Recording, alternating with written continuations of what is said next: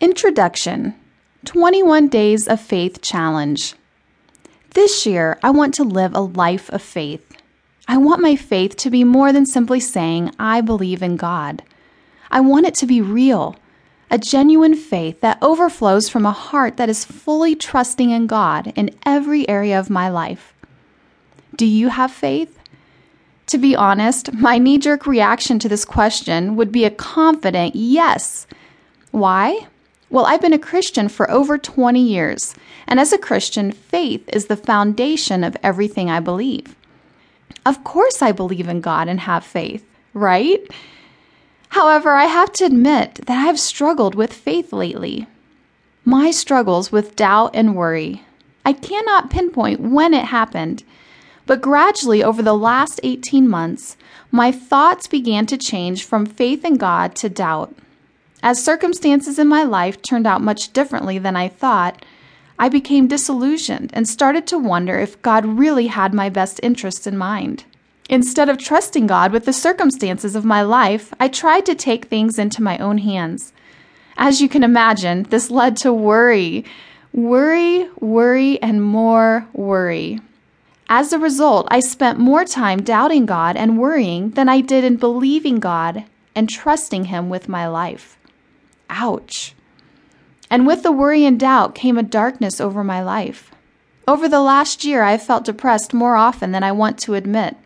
And each time it would come, it felt like I would sink deeper into it.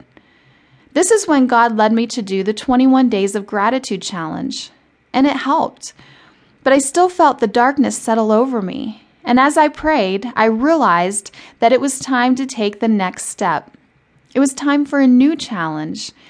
It was time for me to allow God to replace the worry and doubt with trust and faith. A year of faith. And so I sense that this year is to be a year of faith. As I start this 21 Days of Faith challenge, I know that I need God to empower me to change. I have formed bad habits of worry that I know I cannot change on my own. It will take an empowerment of the Holy Spirit, and yet I am willing and ready to cooperate with Him. I'm tired of worrying. I'm tired of riding a roller coaster of emotions that jerks me up and down, up and down. I am ready for this next step of faith. Will you join me? What about you? Will you consider joining me in these 21 days of faith? Are you ready to surrender your worries and doubts to God? I have to warn you that this journey will not be easy, but it will be worth it. God often speaks to me in illustrations. The picture I see of myself right now is similar to someone who has gotten out of shape and is now 40 pounds overweight. After forming bad habits of not exercising and eating junk food, you have to reach a breaking point and be ready to change. Exercising and eating right will not be easy, but it will be worth it. And in a similar way, I have allowed myself to get out of shape spiritually.